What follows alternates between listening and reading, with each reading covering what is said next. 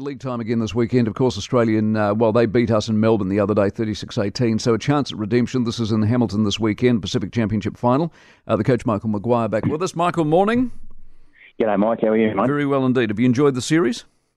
Yes, I have. Obviously, we wanted to get that result last week, but we've taken a fair bit of learning out of that one, so we're definitely going to apply it tomorrow. Good. What did you learn? Look, we let off pressure, and that means a lot when you're talking technical, but we just need to be better in the little areas where we turn the ball over. We didn't get to our kicks at the right time.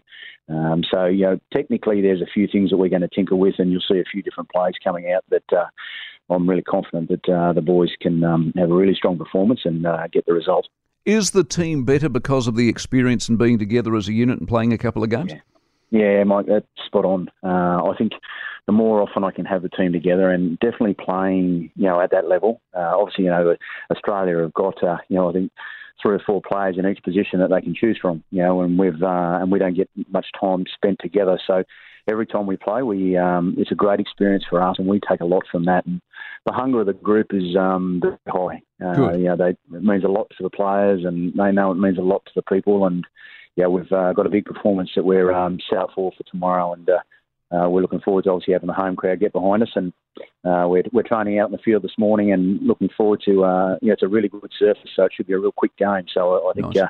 We're in for a real cracker of a game. The Australians can be beaten. We believe that in our heart of hearts?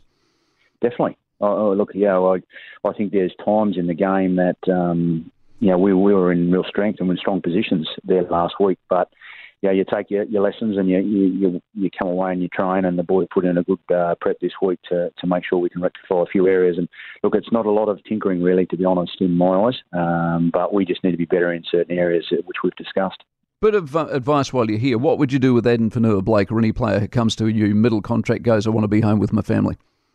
That's a real tough one, because you can't have an unhappy player, because you need to be a happy player to get your best. It's in any industry that you're in, you need happy people. So, look, whether they can work through that or not, it'll be a huge, loss for the Warriors, obviously, with the way they played and the way he's played off the back of that. But, look, I hope he stays, but for the Warriors' sake and Webby's sake. But I think it's going to be an interesting one to have to sort of decide whether they let him go because of its personal reasons. It's a tough one.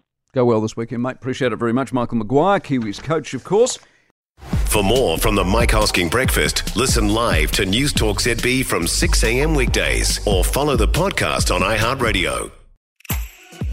If you enjoyed this podcast, you will love our New Zealand Herald podcast, The Little Things, hosted by me, Francesca Rudkin, and my good friend Louise Airy. We focus on all the little things that you can do to make a positive impact on your life and to cut through the confusion from the health and wellness industry.